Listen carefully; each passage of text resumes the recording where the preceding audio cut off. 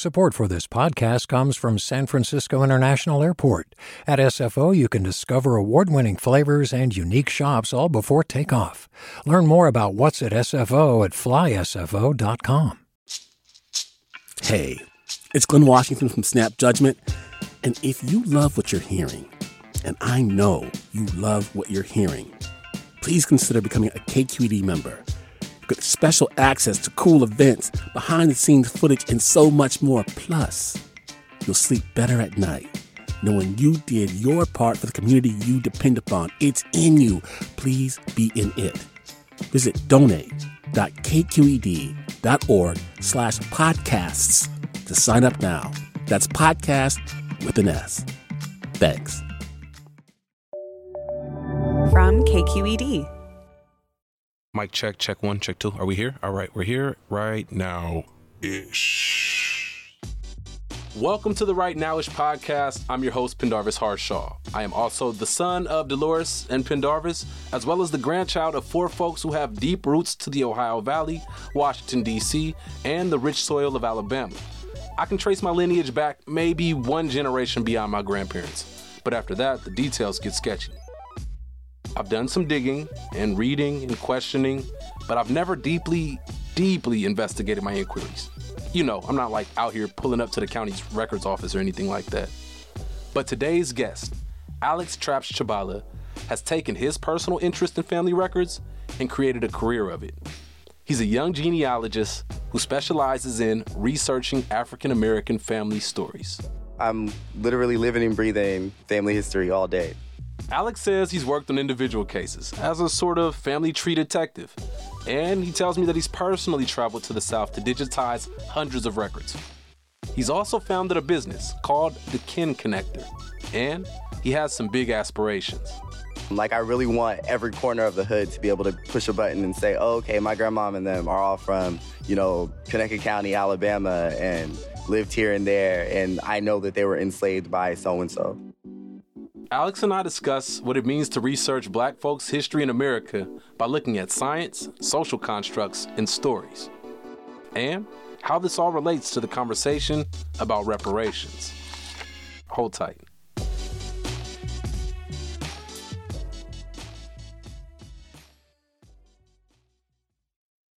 Hi, I'm Sasha Khokha, host of the California Report magazine. Every week, we bring you stories about what connects us in the giant, diverse Golden State. Because what happens in California changes the world. I love this place. We were once seen as like the place to be, California. The land of milk and honey. That's where you go to Sunshine State, but we just have challenges right now. KQED's California Report magazine. New episodes drop every Friday, wherever you get your podcasts. Hey, it's Avery Trufelman, host of Articles of Interest, and I've got to say, I've been a fan of KQED ever since I was a little kid, and I would come out to San Francisco to visit my grandma. It was just what we'd always turn on every time we got in the car, every time we were making dinner and turning on the radio. It was always KQED. And then over the years, I've become a massive fan of KQED podcasts because this is local reporting at its best. These are answers to questions you've always wanted to know, interviews with exciting, unusual voices, necessary journalism, all told with love and care and artistry. And did you know that a majority of KQED's funding actually comes from members? It's just people like you and me supporting the programs they love, while also getting access to cool events, behind-the-scenes footage, and so much more. If you want to sign up and be a part of this amazing community, visit donate.kqed.org/podcasts to become a member today. That's podcasts with an S. Thank you for listening, and thank you for your support. The work that you do now, what does it look like? What are the ins and outs of it? So a typical day for me looks like combing through tons of census records and vital records on an individual's family, and then looking through newspaper reports and obituaries and court cases, whatever is available in order to kind of piece together a family's history. But then also it involves me combating systems that would otherwise not want us to have that information. I've witnessed records literally be destroyed in front of my face just because someone's grandfather was involved in something that may not look good in 2020 standards. So I have to work with these librarians and archivists and convince them, that our stories are worthy to be told. I've been called every racial slur under the sun, but I'm equipped for it because I've been doing it so long, and I've kind of learned my way around those systems. Doing it so long, how old are you? So I'm 25, and I started with my own family history when I was about 12, and I became one of the youngest certified genealogists at 16. I was raised here in the Bay Area, and when youth in my family hit like double digits and start kind of getting smart mouths, we get sent to Alabama. So I was one of those kids getting a little wild when I was about 12, and I got sent to live with my great-grandmother. And this woman was known for being really strict and firm, but when I got down there, she just exposed me to my family history. And she started taking me to old family cemeteries, to old family homesteads, and telling me all of these stories. And that really made me want to learn more and get past what she knew. I was a 12-year-old Black boy researching really off of a Metro PC phone. But at the time, there wasn't much information available for Black folks, especially Black folks from the South, to learn about their family histories online. And when you get some of these, like really well-known genealogists and kind of famous folks, if you ask them to research a Black person's family history, like they might almost freeze up and tell you that it's impossible. And it's not. It's not impossible. So I've just been on a mission for the last decade, basically, of my life, trying to change that narrative. Inside this courthouse that was built around the 1880s, that housed many of the records involving enslavement, separations, and auctions of our ancestors from this community. This summer, I was able to travel to Louisiana, Alabama, and Mississippi. And I was basically just going and collecting midwife records from those areas, particularly in Alabama. Those records date back to the late 1800s. And for Black folks, especially in the South, in the rural South, were delivered by midwives. But these midwives were the go-to healers for the community. They were the doctors, the nurses. They were the registrars of pretty much every family around. And I'm down here to do a little on-site research about my own family, but also everyone around here. So we're going to do some recording about what we find as we go. And I've been basically digitizing all of their records because they recorded information on every single family. This box has Negro births written all over it. These things are so brittle and fragile that we have to use white gloves in order to lift them out.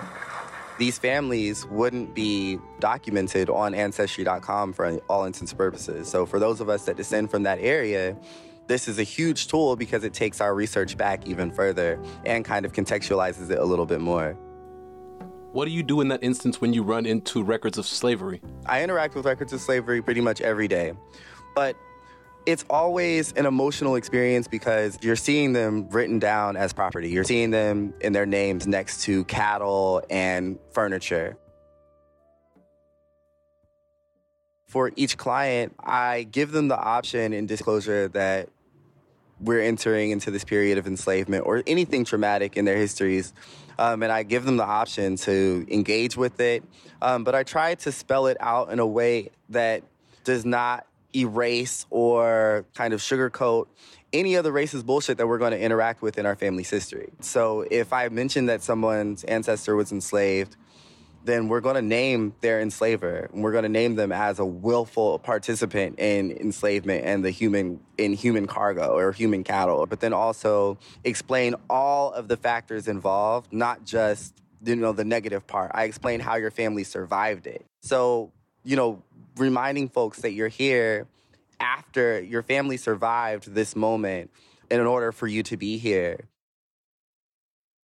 On the note of generational impact, 1927 Mississippi River flood. How did that impact Black folks in America? That situation basically began this huge dispersal of Black folks, but also it basically re-enslaved Black folks who were in the area. So Black people were put in basically labor camps and living camps where they were like, if you don't work and build these levees and get rid of some of the damage of the flood, You can be shot and killed and nobody will find you, or you can be imprisoned.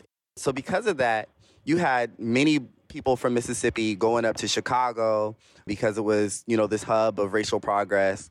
People dispersing all over the place. In Sacramento, where I was raised, mostly, there's this community called Oak Park. Oak Park is basically Little Mississippi of California.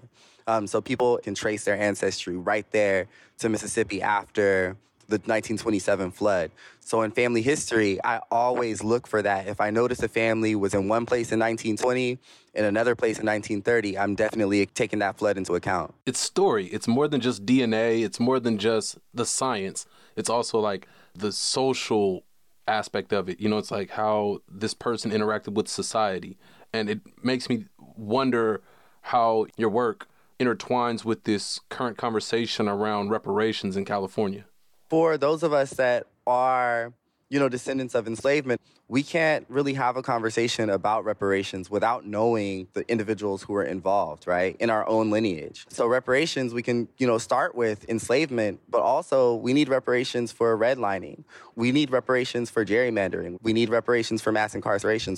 So until we can name every part of our family that was, a recipient of these traumas and of this discord and anti-Blackness, then we really can't directly be able to benefit from reparations. My goal with Kin Connector is for folks to be able to just push that button and say, oh, no, my grandmother was here when this happened and witnessed this. Run me my check. Imagine the world that we would have, Right. Alex Traps-Chavala, the genealogist. Thank you for your time, for your research, and for your perspective on the future. You all can keep up with Alex on social media at AlexWithTheFacts on Instagram and Twitter. And be sure to check out his business, The Kin Connector. Shout out to Reginald Constant, who suggested that we feature Alex on Right Nowish. You are appreciated. If you want to nominate someone, check out our website at kqed.org/rightnowish and complete the pop-up form. The producer behind this episode is Marisol Medina Cadena. Our editor is Jessica Platchik. Our engineer is Seal Muller. Engagement team, Kiana Mogadam, Lena Blanco, Sarah Pineda, and Vita Kong. KQED execs are Erica Aguilar, David Marcus, and Holly Kernan. Before I let you go, gotta let everyone know out there that you should call your loved ones. I'm your host, Pendarvis Harshaw. Thank you for listening to Right Nowish. Peace. Right Nowish is a KQED production. Do you love learning about the San Francisco Bay Area? Its history, its people, its unique blend of cultures? Then you should check out the Bay Curious book. I'm Katrina Schwartz, editor and producer on the Bay Curious podcast, and I'm here to let you know that for the month of May, we've worked out a sweet deal for KQED podcast listeners. Right now, you can get the Bay Curious ebook for $1.99. That's right, $1.99. Just search for Bay Curious wherever you get your ebooks or find a link in our show notes.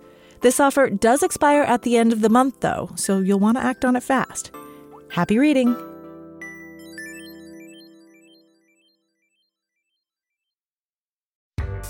Hi there, I'm Randa Abdel-Fattah from Throughline. If you're listening to this podcast, you know that KQED produces exceptional storytelling that keeps you informed, inspired, and entertained. Their podcasts cover issues from your neighborhood to the entire country and everything in between. Support this work today.